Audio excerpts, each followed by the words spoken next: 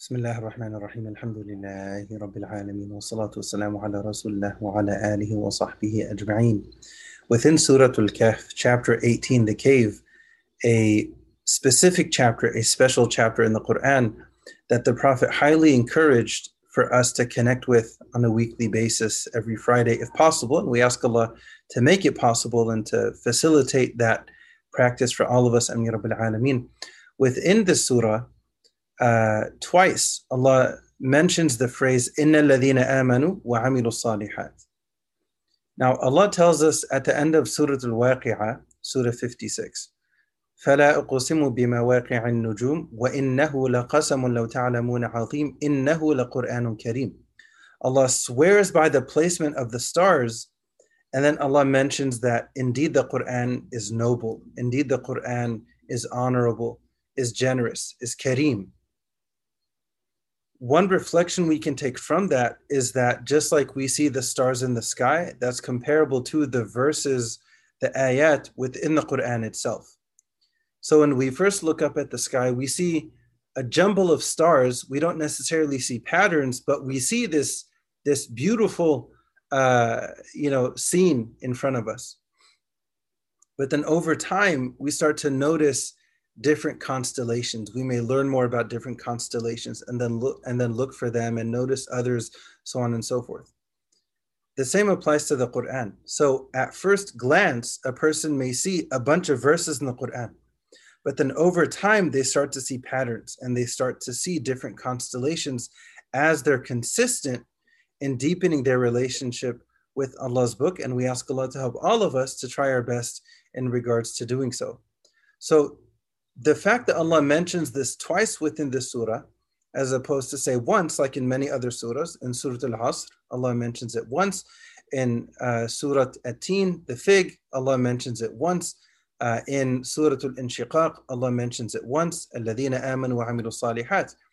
But in this surah, Allah mentions it twice, right? One time towards the middle of the surah, and then another time all the way towards the end. The first of these two references, in the first of these two, Allah says, Inna alladhina amanu wa amilu salihat. There is no doubt for those who believe and do good deeds. For those who believe and live their faith. They're inspired by their faith to go and actually do good deeds, to help other people, to go and help other people in general. Just do good, live your faith. Inna alladhina amanu wa amilu salihat. There is no doubt those who believe and do good deeds. Allah says for them, Inna la nudi'u ajra man ahsana amala. Right? Allah is reminding us that if we do good, Allah is not going to lose track of that good that we try to do.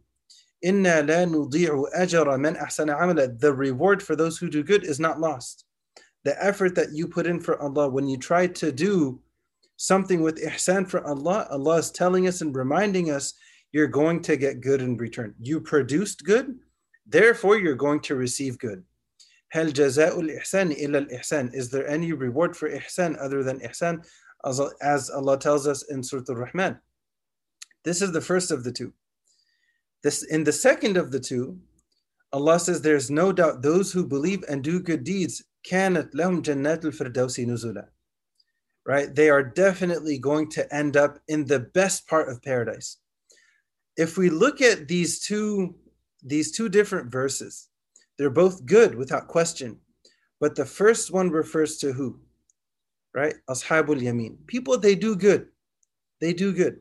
But then the second of the two refers to those who are from among the Sabiqun. Going back to Surah Al-Waqi'ah once again. They're at the forefront of doing good. They don't just do good here and there. They don't just pass the class, although that's good. فَمَنْ زُحْزِحَ عَنِ النَّارِ وَأُدْخِلَ الْجَنَّةِ فَقَدْ فَازَ. Right? If a person can manage to avoid hellfire entirely and they end up in paradise, that is ultimate success, without question. But then Allah tells us of another category of people who they go above and beyond. It's not just about passing the class, but they aim for that A+, they aim for that A, they aim for that 100 as best they can.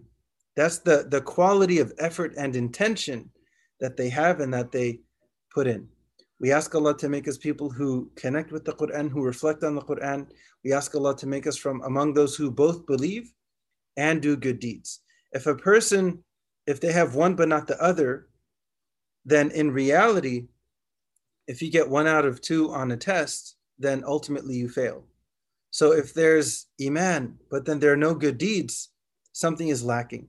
And if a person is doing good deeds, but then there's no iman, or if there's the wrong intention, that's also an issue. So we ask Allah to help us to try our best as it relates to both of these categories. We ask Allah to help all of us with our iman, with our faith, and we ask Allah to help all of us as it relates to trying our best to do good deeds during the limited time that we have on this earth. We ask Allah to accept our efforts. We ask Allah to forgive our mistakes. Ameen Rabbil Alameen. Subhana rabbika rabbil izzati amma yasifun. Wa salamun ala al-mursaleen. Walhamdulillahi rabbil